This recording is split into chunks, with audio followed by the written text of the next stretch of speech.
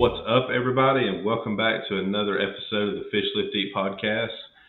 We thank you for joining in for another ride with us here today. We got a little bit of a different looking crew with us today. I'm very excited to get to introduce Chad first. Everybody knows Chad as the guy in the background that usually has a full time job at trying to make me look good and sound good. And God bless him for that. But we get to talk to Chad a little bit today. So what's up, Chad? Hey, how's it going, Casey? Good, man. So Yeah, we got a guest joining us tonight that I'm gonna give Chad the honors of introducing.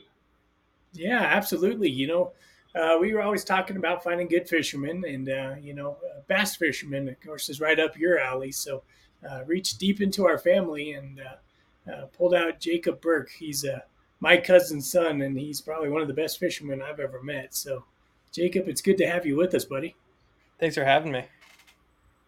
Dude, we're fired up to have you on here, especially me, because these guys like to overrun me with fly fishermen and talking about these trout fish and trout fishing in the mountains and streams and stuff like that. And it's cool because I get to learn a lot of stuff that I'm not exposed to, but I've always enjoyed whenever we've been able to get another bass fisherman on here. So looking forward to really getting to chat with you.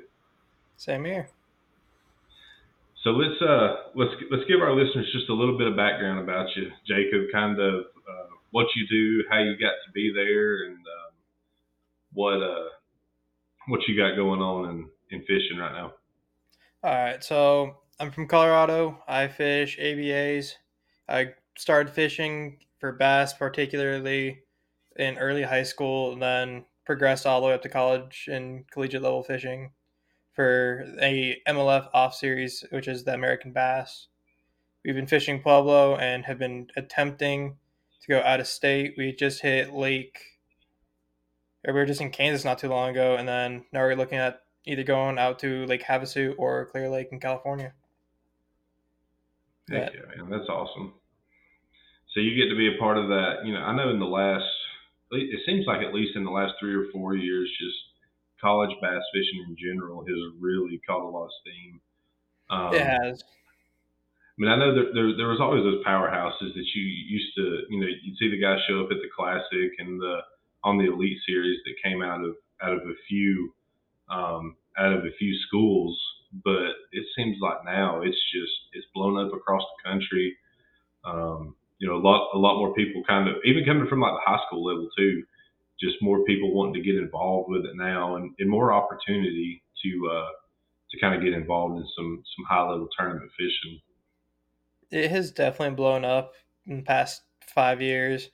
It seems like every lake has more and more tournaments happening, more and more boats are showing up, and it's great. It's nice to see the sport boom, come to a giant apex that hopefully won't come down for the next couple decades. Yeah, there's definitely there's two sides to the outlook on the level of fishing or on the attention that tournament bass fishing's gotten over the last few years. You got some people that complain about the lakes being so full and so many people getting into it now, but I kind of fall on the side like I love it. Like I think the more people that get involved with it is the more that we're able to kind of be able to contribute to these organizations and have input around the tournaments that we're going to that are going to be able to make them be even better 10 years from now. Yeah, it's nice to see it happening. More people are getting into it, which is great to see. Because when I started back in high school, there was 10, 15 people that would bass fish that I knew entirely, and now it's in the 20s, 30s, 40s, 50s that I know come out here and fish for bass particularly. Yeah, I'll age myself a little bit, but like when I was in high school, the thought of getting to have a school sanctioned bass fishing team was just non-existent. Like that was what I mean. We played basketball, baseball, football, all that, but like we were skipping practice and stuff to go fishing. So and now kids are getting to they're getting to experience that at a young level and even go to college for it. Much like yourself. to where that was, I was getting in trouble in high school because whatever I was supposed to be doing, I was skipping out on it so I could go fishing. And Yeah, now, it's become something crazy to see, especially growing up in the generation where it's starting to happen and high school is starting to let us go for it. And then college is now finally getting into some of these bigger tournaments with the BASS Opens. And I know quite a few guys that are going into MLFs that are just coming out of college and starting to get into MLF series.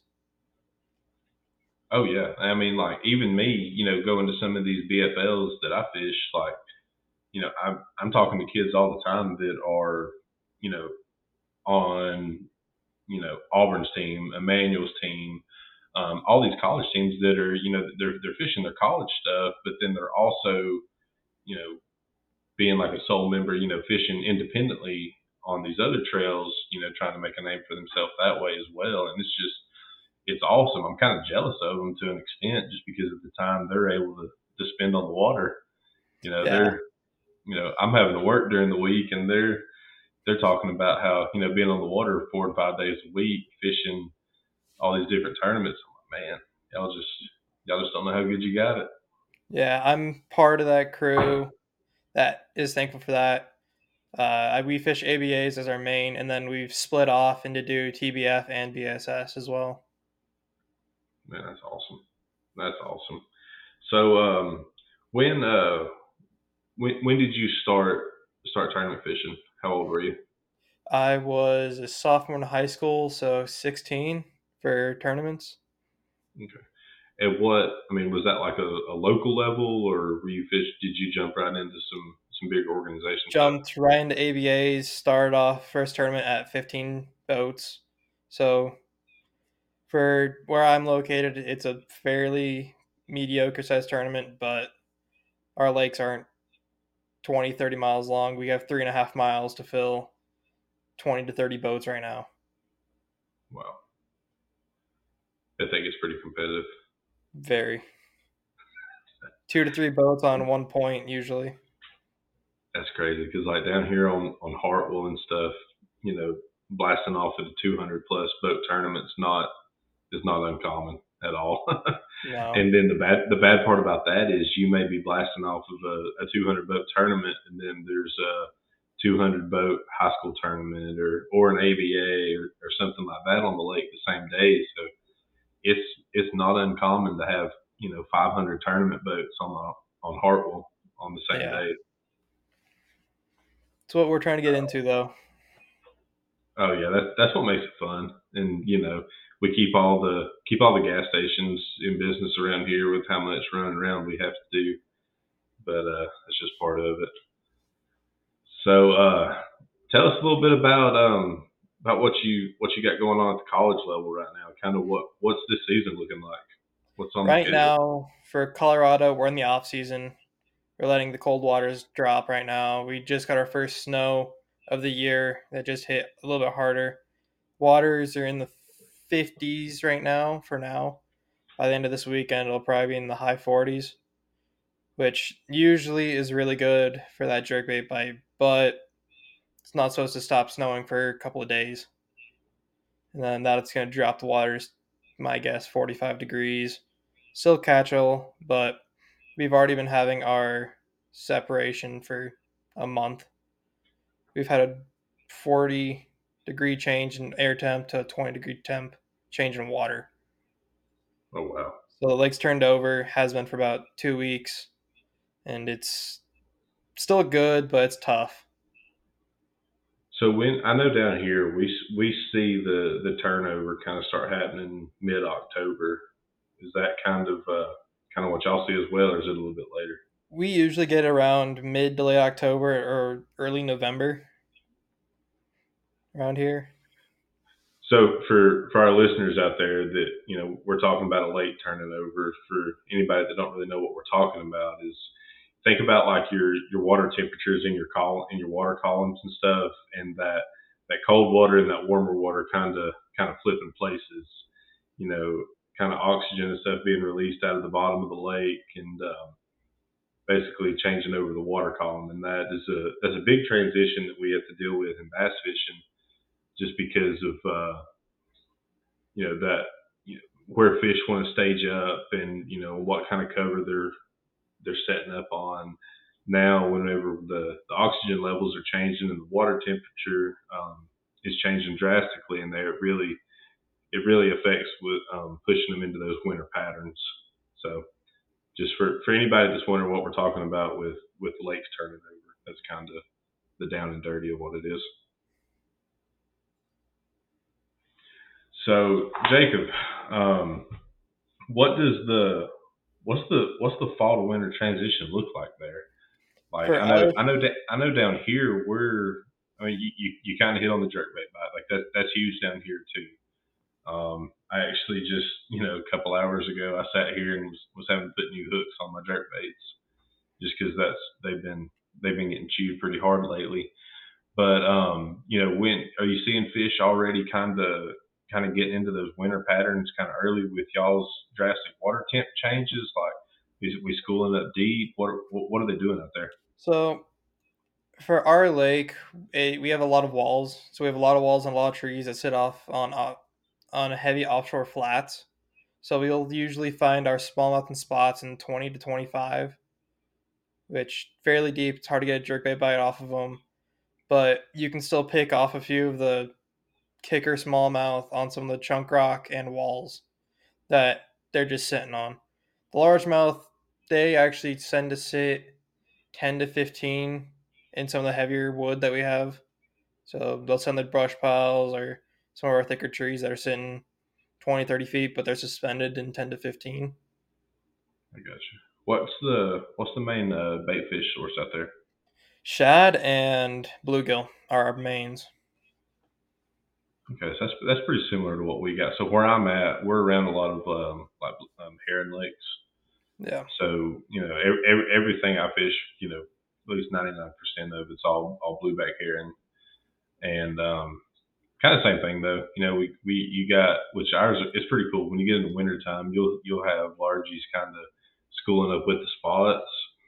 So that's kind of the fun thing. I don't know how much forward facing sonar you use, but whenever I come up on some of these brush piles and rock piles and stuff, and have a good school out there, especially kind of into the winter transition, man, you just you'll see a school there, and you might have 40 pound and a half spots, and there'll be like a 4 or 5 pound largemouth in there with them, and it's always that kind of you drag a drop shot through them or something like that, and lean into it and go, uh oh. Yeah, it's the exact same. We get a few largemouth that mix in. They tend to be like solos, but we actually get a lot of our smallmouth mix in with them too. So it's the same thing. You'll get a pound and a half to 2 pound spot, and you'll hook up into a 4.5 pound smallie Yeah, on a drop that's like shot. my And you're favorite not thing ready. too. Yeah, that's my favorite thing. Actually, like, so the plaque I got behind me right there, I won it, and that's for big bass. I won the BFLs last year, and it was pretty funny. It was on a brush pile. It was about 18 to 20 foot deep on Hartwell, and we'd already caught like 2 or 3 fish out of the brush pile, and actually kind of caught it on like a Demiki rig. And all of a sudden, like 5.5 pound largemouth just come out and gulped it. Yeah, I had a similar thing. It was in our second to last tournament we just finished in, which was a second place overall. And we were catching 2 pound spots, pitching jigs up against a bluff wall, and like you said, the largemouth mixing with the spots, and I pulled a 3 3/4 largemouth on a jig off the wall. Same spot we were catching, your average spot, and then pulling a little bit bigger largemouth or a smallmouth. Same kind of thing. Yeah, yeah, it's you never know what they're going to do when they get in winter and they get schooled up, but that's part of the fun of it. People a lot of time people are getting off the lake at that time. At least they are down here. That's why I love winter fishing so much, because you don't have to fight as much boat traffic. But at the same time, some of the best fish I've caught have been in those winter months. Yeah. Unfortunately, it's kind of whenever I'm pre-fishing for the season to kick off in January. I don't know when it kicks off out there. I I think my first tournament, my first BFL this year is like January 27th or something up on Lake Kiwi. So spending a lot of time right now riding around on these lakes that we're going to be at in those first few, and yeah, you'll catch some fish that you're not expecting to in ways that you're not that they really shouldn't bite because they get schooled up out there and just do some weird stuff. But that's what makes it fun. Yeah. Out here, our season usually starts in February or March, so not too much later. But during those tournaments, our waters are 41 to 42 degrees. Oh So wow! we're looking for 25 to 30 feet for suspended spots. So I'll throw you a kicker here. The first lake that I've got to go to in January, it'll be cold. Don't get me wrong. I know last year when we were on that lake in January, it was like 27, but the water temp can in places will be pushing 60 because there's a power plant on the lake. So whenever they're cycling water through there, cooling off those like nuclear reactors and stuff, it like you'll have fish thinking about spawning in January on that lake. It's bizarre, but Yeah. it's really cool because you can go to different parts of the lake and it's a lot colder, obviously. So you find fish in those hard winter patterns schooled up, but then you'll find largemouth already pushing up like way shallower than they should be at that time of year. And that's where we go chase those kicker bites for that. Yeah, we don't get the same water temps, but we've found some of our bigger largemouth and smallmouth shallower than they should be, even with 41 degrees. We found them in 10 feet of water and 41 degrees. And they're not Yeah, I supposed know to be we there yet. yeah I know we've got a population of largemouth that are just they're resident shallow. Like I know we went through the dock. It was I mean they were getting close to pre-spawn. It was like end of February, and for whatever reason we had a real sunny day and we had some fish that were pushing up on boat docks pretty good on Hartwell. So we were skipping some docks and stuff like that, just kind of checking them in some areas. And there was a back little pocket on one, and I threw up on it. It was in inches of water, I'm not even talking feet, and like there was a 5 pound largemouth just up there, just a bluegill eater just hanging out up there, and by the color of the fish you can tell like that fish has never been deep a day in its life. Yeah. That it's one if you wanted a fish to make a replica of, it's one of those Wow. because I mean he was so pretty, just but I mean he was just light with the hard black marks down his main line, and you could just tell the fish they never move out, and it's just a matter of rolling up in the right pocket and finding those resident fish that are just staying there. Yeah. When I was in Kansas in early August, almost every single fish for the tournament we were in, which is a TBF between New Mexico and Colorado, every single fish came out of less than 2 feet of water. And one of the better ways to get them for me was a spinnerbait up in a foot of buckbrush. Because we found out on accident on one of the spinnerbaits I was throwing, I caught a crappie.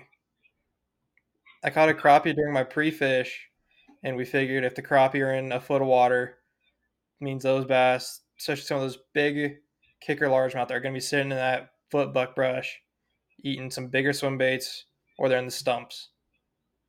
Yeah, And they were there. Multiple kicker, 4, 5, 6 pound largemouth are sitting in stumps. it's pretty funny talking about the when catching bycatch. We actually went to whenever I was pre-fishing for Pratt tournament last year in January. Checking. I found a bunch of bait up shallow, so we were checking it, and I ended up catching probably the biggest trout I've ever seen in my life. I ended up catching two of them actually. I've talked about it on here a couple times, but it was like that light bulb went off, right? Like, man, there's trout up here.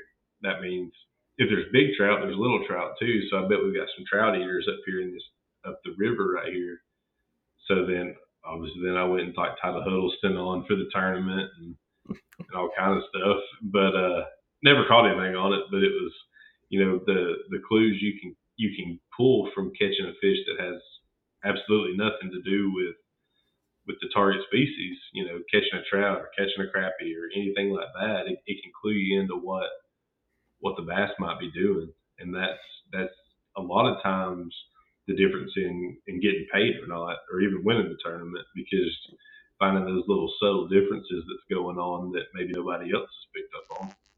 Yeah. So one of the techniques we use to pre-fish out here is we'll throw a big glide or just a 9 or 10 inch HUD and see what fish peel off bottom. Because if Oh they're yeah, chasing the bigger trout or bigger bluegill, we're gonna sit on those fish a little bit longer. Because if they're willing to chase and even try and eat, those are the fish that we were trying to get for those tournaments. We've had multiple days where we weren't catching anything for pre-fish, and then we decided to slow down a little bit and fish a big glide slow on live, and we'd see 10, 20, 30 fish come peel up off bottom in 30 feet of water, just come stare at this glide all oh the way to yeah. the That's boat. I can't remember. I think it was when we had Bailey Stone on. We were talking about that. Like one of my favorite pre-fishing lures is just a glide. Whether it be a Chad Shad or also like a big bodied like OG from Clutch, just because of the pulling power that it has. Especially whenever you're going up shallow, trying to find some productive pockets and ditches and stuff like that, where you can go find those largemouth. If you want to take an inventory of what's in an area, like throw that big bait. Like it may Yeah, not eat it, but you'll know exactly what's in there, because especially if you're going to utilize forward facing sonar, you can see what it pulls up out of the brush piles or off the bottom, or out from under docks or laydowns.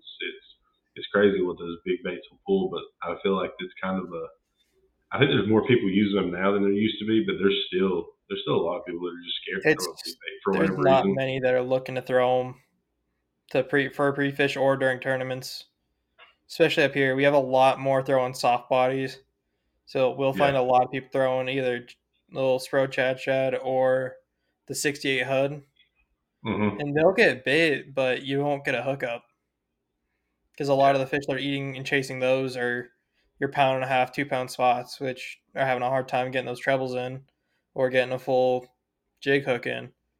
But we follow up with a 9 to 10 inch glide if we can. We've been using a swerve lately, and it pulls up some of the bigger largemouth that will come Oh, up and see. yeah. That's man.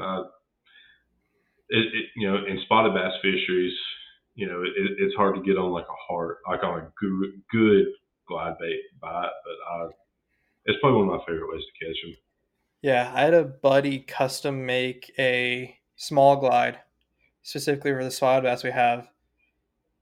Brand new, took it out. 3 casts later, I got 2.5 pound spot. Yeah. 3 casts There's in, they were one, already on it. no affiliation with them or anything, but one that I've picked up recently that I've started throwing for that I've caught a lot of spotted bass on is the darter that Clutch Swim Baits makes. It's a very shad like profile, and for whatever reason, it's a little bit slimmer than like a Chad Shad or anything like that, but it's still like a chop bait kind of thing, and it anything from I've caught 2 pound spotted bass to 7 pounds largemouth on it. Like if you're on a heron lake or just some kind of even like big gizzard shad or anything like that, that's one that's done some damage for me here lately. Yeah. Uh, so that's cool. All right, so we've hit on some techniques and stuff to give people a little bit of tidbit. So where what year are you in college? I'm in my second year right now. You're in your second year, so you got 2 more to look forward to after this. What's your fishing plans after college? After college, I'm going to head down to either Missouri or Georgia and look at BFLs and MLFs. If Go that dogs. doesn't work out, I'm going to go down to Texas and see if I can get some of the opens for the BSS down there. or up north, I'm going to go check out either Lake St. Clair or Lake Michigan for some of the big smallmouth and largemouth. So your plans after college is definitely to pursue, competitive fishing. Yeah, try it for a few years. If I can get to work, I can get to work. Welcome to the club. Basically, that's why I have to work multiple jobs so that I can keep up with my bass fishing addiction. But no, that's awesome. So, do you have you got a preference? You got BASS or MLF that you like the organization better, where you think you got a better shot of where you want to spend most of your time? Probably MLF. I see more people in it. I know more people in it. I can I get along with the guys that are in MLF a bit more. I like how the rules are a little bit. They're a little bit tighter on everything than BASS as well, which is Yeah. nice to see. So obviously I'm a fan of MLF because that's what I'm fishing primarily right now. Obviously, there's in the back of my head, I want to fish a classic. I want to fish the Elite Series, stuff like that, just because that's what we grew up on, or at least that's what I grew up on. Yeah, You same know, here. I want to fish a watch. classic, but But here's my thing. When I was sitting down one day, like, okay, I'm going to dedicate a lot of time. I'm going to invest a lot of money into trying to make something of this. MLF just kind of had more options for the quote unquote working man, with the BFLs. yeah, Especially now, we had Trip Nugent on a couple of weeks ago. He's fishing the EQs. And that's his goal is basically he's gonna fish the EQs until he either makes the Elite Series or runs out of money. And that's awesome. I applaud those guys, but like I don't have 9 weeks of vacation that I can take a year to go, because that's the only way you can qualify for the Elite Series now is you've got travel all over the country and fish these 9 opens and finish in the top 9. BFLs at least creates you an opportunity to where you can fish close to home. Entry fees are affordable, payouts are decent, but then it allows you to qualify into more things. So if you pick your trail that's closest to home, on familiar lakes, finish in the top 45, then you can go fish the regional. Then if you finish in the top 6 of your people in the regional, you can qualify for the All American. Win the All American, then you're in Red Crest, the Toyota Series Championship, etc. So yeah, it opens so many doors to where I feel like the working man kind of has a chance to do something with that. A guy that I fished against last year, Emil Wagner. He kicked my butt all year. And he's just a hammer around here. Well, he won the All American, and now he's fishing in Redcrest next year in the Toyota Series. He fished the Toyotas as well, but then he's already in the Toyota Series championship, and like he's going to fish at a high level, and was able to qualify into that stuff from BFLs, which now he's went and announced he's going to fish the EQs next year. So more power to him. yeah, But I feel like there's stuff about bass that I love that I think they do extremely well, and certain things I think they do better than MLF. But I feel like for the position that I'm in, for what I'm wanting to try to accomplish, I think MLF gives me the best opportunity at that right now. Just because even beyond BFLs and the Toyotas, then you've got the Invitationals, then you got the Bass Pro Tour, which they're getting chopped down this year, but I just feel like it creates a lot more opportunity for people to go in and be successful. yeah. They have a lot more different series that you can go fish because they're one of the few big tournament series that you can actually come up north and fish some Mm-hmm. tournaments. BSS, they only have it in Michigan for the most part, Michigan and then Northern California. But Okay. MLF is spread all the way to Colorado, Maine, Michigan, New York, which is nice to see because there's a lot of big bass up in Michigan and Maine, and they don't get touched. So it's nice to see people that know their lakes can get into something and then win it back, get the tournament experience without having to travel 30, 40 hours to come fish a tournament. Yeah, yeah. That's one thing where I'm lucky at with the Savannah River Trail. I know this year they added Clark's Hill to it, and it's funny. I almost griped about it because it's like, oh, I got to travel 2 hours to a tournament this year, for the qualifier trail. But I mean that's where MLF kind of shines, right? Because that's the furthest I'm gonna have to travel for the five qualifier tournaments that I have to fish is 2 hours. Yeah, for TBF, we had to do a 6 hour drive to go over into Wilson Lake, Kansas, and our next year we'll be in Mexico. So we're Oh going to have to wow. drive 10 hours just to get there for a regional. So I'm a little jealous. Qualifiers 2 hours. Yeah, yeah. So I'm complaining, but I'm not really complaining, right? Like that's what I love about MLF is they make it to where, I'm married with two kids, working full time job and stuff like that, but MLF still creates an opportunity for me to be able to go chase this dream of fishing at a high level. So I applaud them for doing that because that takes resources that we don't as anglers always take into consideration the staff that MLF has to provide at all these multiple events and all the planning that goes into be at all these different venues. Because what that means is if they're doing that for my area, MLF has so many regional trails or qualifier trails in the BFL series that I mean they're putting on a good operation. Right? They're putting on a very well planned, well managed event all over the country that way, and that takes staff, that takes equipment, that takes resources that you know for what they're charging us for entry fees is I mean is really fair in my opinion. Yeah, that's one nice thing for us too is the AVAs. It's not too bad. Everyday person can come out here. I mean, the furthest thing you'll have to do is either drive out to Havasu or Clear Lake, but that's the Bass Cat Shootout.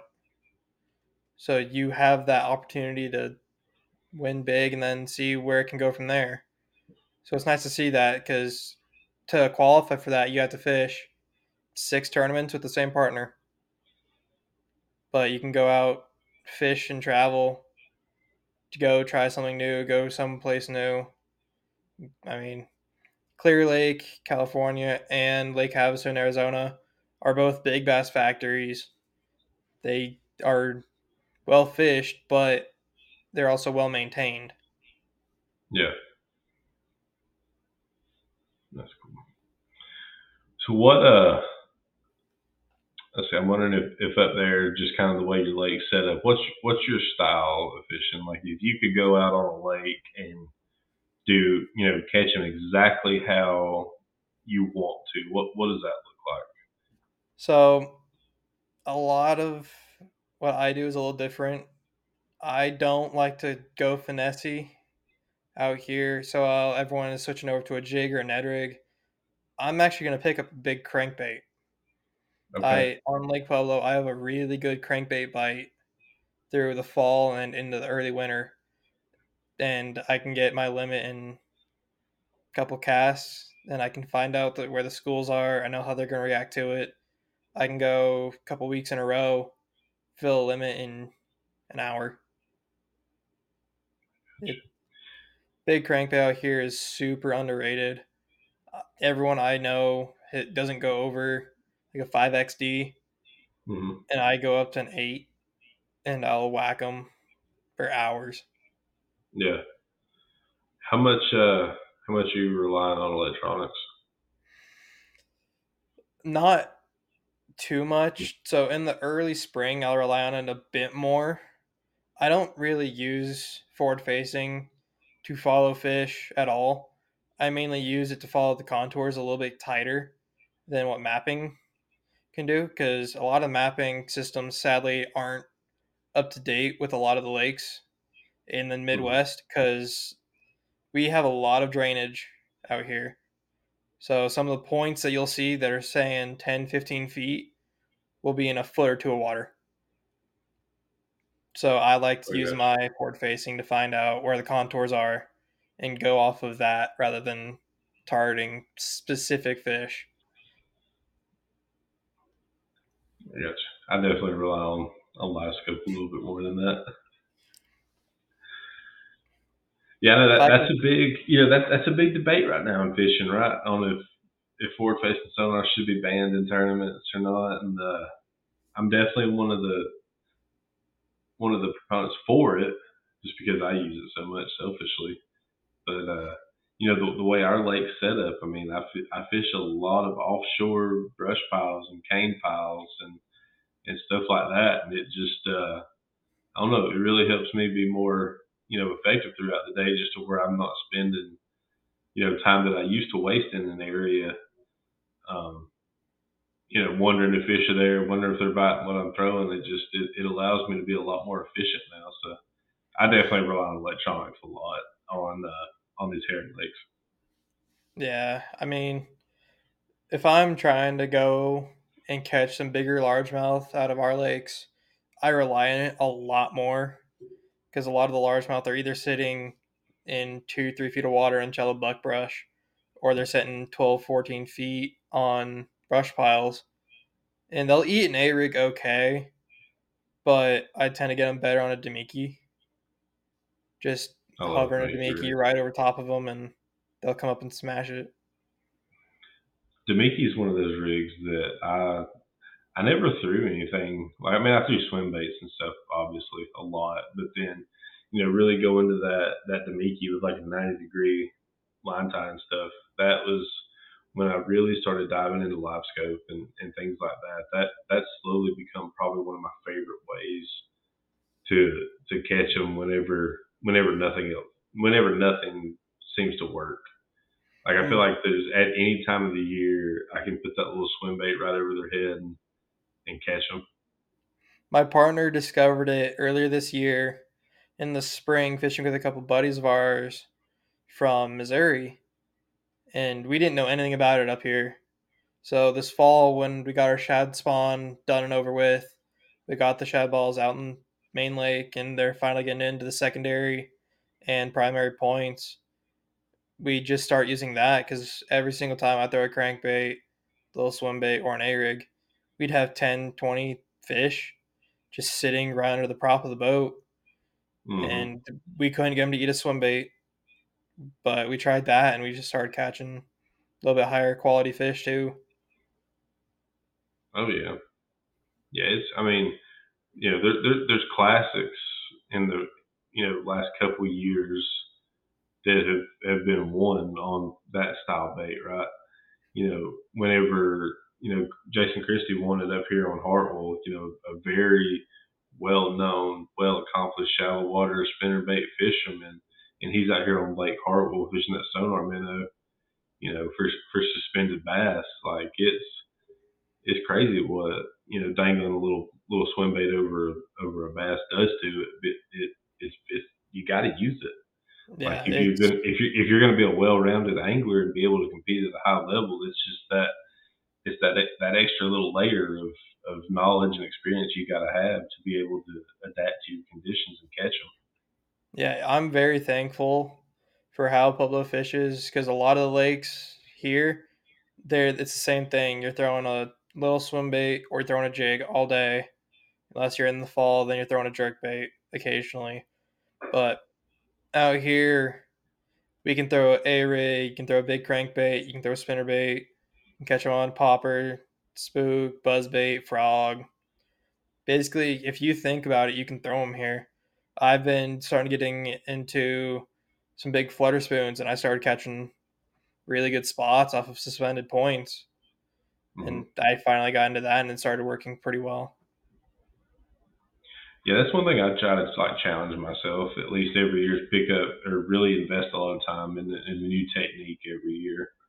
Like this past year, it was jig and spoons, during the winter and even into the summer and stuff like that, just because it was something that I'd not primarily done a whole lot. I know a year before that, like, I spent a lot of time with a drop shot, which to a lot of people is probably a duh moment because everybody fishes a drop shot now. But prior to that, I had just not thrown it a lot, and so that was one thing that I tried to spend some time on, just to where whenever, however conditions are setting up, to where when I feel like that's something that's going to help me, at least I'm able to throw it and be effective with it. Yeah, it's all a learning curve. You gotta learn and try and master something at some point because every lake is gonna have its certain days to where one day they are just gonna eat a drop shot or a jigging spoon. You're not gonna Hmm. have the bite available to go out and throw a jig on an offshore rock point. You're not gonna have that. They're gonna want that slower, bigger presentation. Yeah, and that's where if being able to kind of bank up some knowledge is going to do us all favors in the long run, just because the further we go with this, the more we're going to have to travel to different lakes, to different bodies of water that are all going to be setting up different. And, being able to pull in and use different techniques is what's going to be the difference in being successful or not. So that's why, like, I try to go out on the lake every day and just feel like I'm an idiot because I want to. I always want to learn something. I always want to figure out something new that I didn't know before I went there, even if it's on my home lake. That's something that I can utilize in local tournaments too, where maybe it's something that nobody else is using, or maybe it's just a different kind of variation of a technique that everybody's using that opens up a whole nother bite that's not even known. So kind of always wanting to learn and get better and be a well-rounded angler is what's going to pay dividends in the future. Yeah, I'm pretty thankful for having the availability to fish one lake, but it can fish so differently day to day. Because I can Yeah, go a day throwing just a blade bait and picking off smallmouth, 25 feet of water, to 2 days later I can go up in 2 feet of water and flip a Texas rig up under a tree, and there's gonna be a 2.5 pound largemouth sitting there. yeah, you definitely got some diversity out there. The only presentation I think doesn't work out here for me is punching. That's about it. Really. Yeah, there's not a whole. I mean, well, somebody will crucify me for this, but like punching's not. I know you can go over into like Alabama and stuff, relatively close to me, and I mean it's a big player, but on the lakes that I fish, it's not a player. I mean, I'll flip like laydowns and stuff like that, but as for putting an ounce and a half tungsten on and actually having to punch through mats and stuff like that, I don't do that. Yeah, I've been told I need to get a little bit better at it because ABA is supposedly going to expand here in the next couple of years to go not just in to Clear Lake and Havasu. They're thinking about doing the Delta, California Delta, for one of their regional tournaments as well. And You got to for punch and throw Havasu big and the baits. Delta, for Havasu and the Delta, it's you need to know how to punch. Yeah, That's just basis for those bodies of water. yeah, that's punching in big bait territory right there. That's Havasu up awesome. in the river, it's all mats. Yeah. Well, that's awesome, man. Hey, we've talked a lot about techniques that we're using. So going into this time of year, at least on your bodies of water, if you were going to take a new angler, or say somebody that's not necessarily as well rounded in bass fishing as you, say you're going to take Chad here out on the lake. What's a technique or a high percentage bait that you would recommend people using, and you know how would it set up to where you would put them on to where they can go catch something? What part of So the lake, what kind of cover, and the technique that you would recommend them using to go catch a fish. for my home lake, it's one of three things for the winter time. I'm going to either go up into our dirtier water up towards the western end of the lake and go with a spinnerbait up in 15 to 20 foot buck brush and have them bump the bush just to get a reaction strike out of them, or throw a Demiki rig around top and hover it, or drop shot for our little bit warmer fish that are resident in that 10 to 20 range. If I'm taking offshore points, I'm going with a bigger football jig or a smaller finesse jig or a drop shot. Then if I'm going clear water, I'm going primary or for like a primary point or my dam, I'm going to be throwing a jerk bait or a blade bait to get either the reaction strike off of a blade bait on the bottom for some of those stubborn fish that aren't going to come up. They want something slow but it's still making noise, or they're going to be on the suspended fish, and I'm going to throw a jerk bait almost all year for them. Those are all very, very good techniques. And those are techniques that you can use anywhere in the country when the conditions are right. That's awesome. So, man, across all your time spent so far in tournament fishing or just in any fishing in general, throw us out what you think your best fishing moment was. Either your Price. biggest fish, your best moment, just what's your most memorable fishing moment that comes to mind? It was on a little lake up in Michigan, skipping docks with some mag drafts. I was skipping mag drafts underneath some docks, and it's my biggest to date that I've caught, and it's just over 7.5. But I've had bigger follow up my mag drafts and glides. But that's the coolest one I've gotten so far. Is I was skipping a mag draft, pulled off 7.5 that we saw underneath the pontoon that was tied up to the dock, and it was just looking to eat up in shallow water. That same day, we were looking at offshore weed lines earlier in that morning, and they were eating a drop shot. It was fours and fives that were sitting a little bit deeper that were eating a drop shot, and he was a lone wolf. We're putting him at 7.25 to 7.5 pounds, just looking for a big bluegill or a big crappie up shallow. Awesome. Yeah, on a total sidebar there, don't you love how good a mag draft skips? Yes, they. I was surprised when I first started doing it. They skip so good to be that big of a swim bait. I've got I've got the 6 and the 8 inch, and that's one of my favorite shallow water things. Which do you use the freestyle or do you use the one with the magnet That one was a on the bottom? freestyle because I wanted it a little Okay, heavier. I was running yeah, a 3/8 ounce on that I one, got you. and that's why I use Yeah. out here too because they're a little bit deeper. hmm I tend to use, the one with the magnet a little bit more, with the treble hook on the bottom to kind of the line through style, just because I feel like I was getting a lot. I tried to, initially, I used the freestyle, but I was getting a lot of just like fish swiping at it, kind of. So I switched over and started using that treble hook, and I feel like I hooked up to a lot more. But regardless of which style you use, those things they skip really really well, and they're really efficient at covering lay down stuff. So They're total great. sidebar there, but I love them.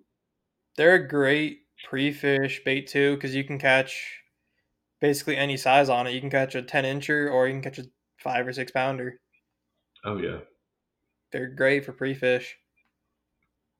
yeah. So sidebar there. Christmas time's coming up, y'all. Go get your favorite anglers. An arsenal of mag drafts. Oh man, that's awesome. Hey Chad, jump back on here. So Chad, what have you taken from this? What if does this inspire you to go buy you a big $90,000 glitter bomb and go hit the lake with us with live scope and just catch every bass in sight? Oh, I think I need to go spend more time with Jacob and start learning the ins and outs. Just the terminology alone is something I have to learn. But I've been looking at your Instagram and I've been kind of going through some photos and such, and it's kind of blowing my mind with some of the pictures that you got of some of the fish that are out there. Jacob, tell us about this one. And that So that striper there. was one of the bigger wiper.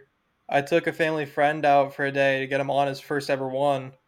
which I got him to. I had him throwing a little swim bait off the back, and I got him a 7 pounder for his first ever one. Good starter fish. I was messing around with my live scope up here, saw a bigger mark, and that was on an A rig. That one came in at just under 12. That was a 12 pound wiper for that one. But in recent years, we've started catching on chatterbaits a lot too, skipping chatterbaits, Really, which has been really fun. that's pretty cool. I have one other one that I had questions about. What about this one? So same technique, but that one ended up just crossing 13. My goodness. And what kind of fish is this total? It's a hybrid, or what a lot of people call hybrids, but it's a striper mixed in with a white bass. Huh. Wow. That's huge. Yeah, I've definitely learned that I need to spend a lot more time coming fishing with you. Chad, you got to throw him. You know, we spent all these people's time talking about tournament bass fishing and stuff. Let's throw a largemouth or a smallmouth or something up there just to let him plug that a little bit. Let's You know, see. How about something that we would put on the scales at least. Oh So yeah, that some, was my first ever tournament that I was actually able to bring in a limit, and it was the day I found out don't ever trust a spotted bass on a scale they will because fool you every time, that every single spotted time. bass looks a lot heavier than that largemouth. That Mm-hmm. largemouth is almost a half pound heavier, even though it doesn't look it. Yep, that's why a good scale on the boat will do you wonders. On if you're on a lake that's got a lot of spotted bass on it, like have you a good scale. I Because invested in that. if you don't, you will come into the weigh in and be severely disappointed.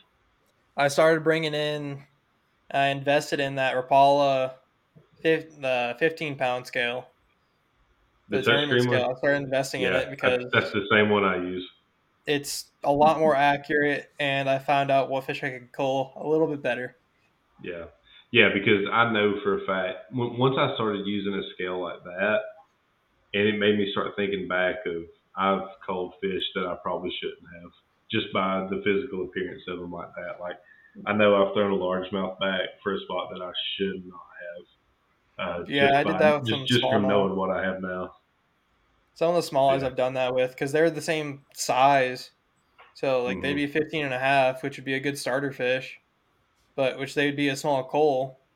But we didn't have a scale though, so we are just going off of it like the visual, and we threw the smallmouth back because the spots just look bigger. Yeah. Yeah. Get you a good scale and trust it. Well, Jacob, we've thoroughly enjoyed having you on. Hope to have you back on in the future, and we can kind of follow along with the rest of your college career, and then what you do afterwards, and especially if you ever end up in Georgia. Hopefully, we can line up at takeoff at the same time as each other if you get in some of the BFLs down here. But where can people follow you? You know, we just plugged your Instagram there. We looked at some awesome pictures. Where can people find you? Same place, JT Bass Angler on Instagram. Awesome. And one more time, which what college team are you on? I fish for CSU Pueblo. CSU Pueblo. Awesome. And then obviously everybody, you know, you're used to hearing it, but if you want to follow along, we'll be following along with Jake as well at Fish Lift Eat Official on Instagram. And then so anything that you post in there, obviously tag us so that we can follow along with your adventure, and then as well as Fish Lift Eat Official on TikTok. Kind of diving into that world too, still learning that. That's a whole nother adventure there, but it's fun.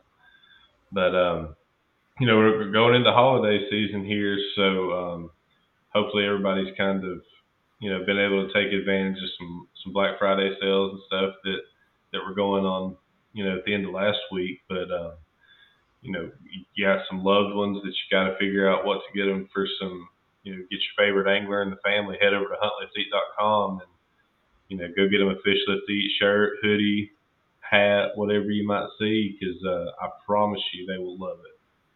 And whenever you get it, make sure you tag us in it on these socials so that we can see it out there, see it on the water, and see it in action. But that's all I got for us tonight, boys. Unless y'all got anything to add. Nope. No, nope. It's a pleasure having you on, Jacob. It's great to see you, and thanks for jumping on. Thanks for having me. Yeah, man. Let's make sure that we let's get the season rolling here in the next few months, and we'll get you back on and have a little bit of a mid-season update or something. We can see that how good you're doing and how miserable I'm doing. That sounds good. So for all our listeners out there, we appreciate y'all jumping in for another episode this week, and we'll catch you again next Monday. But in the meantime, make sure y'all keep them lines wet. We'll catch you on the next cast. See ya.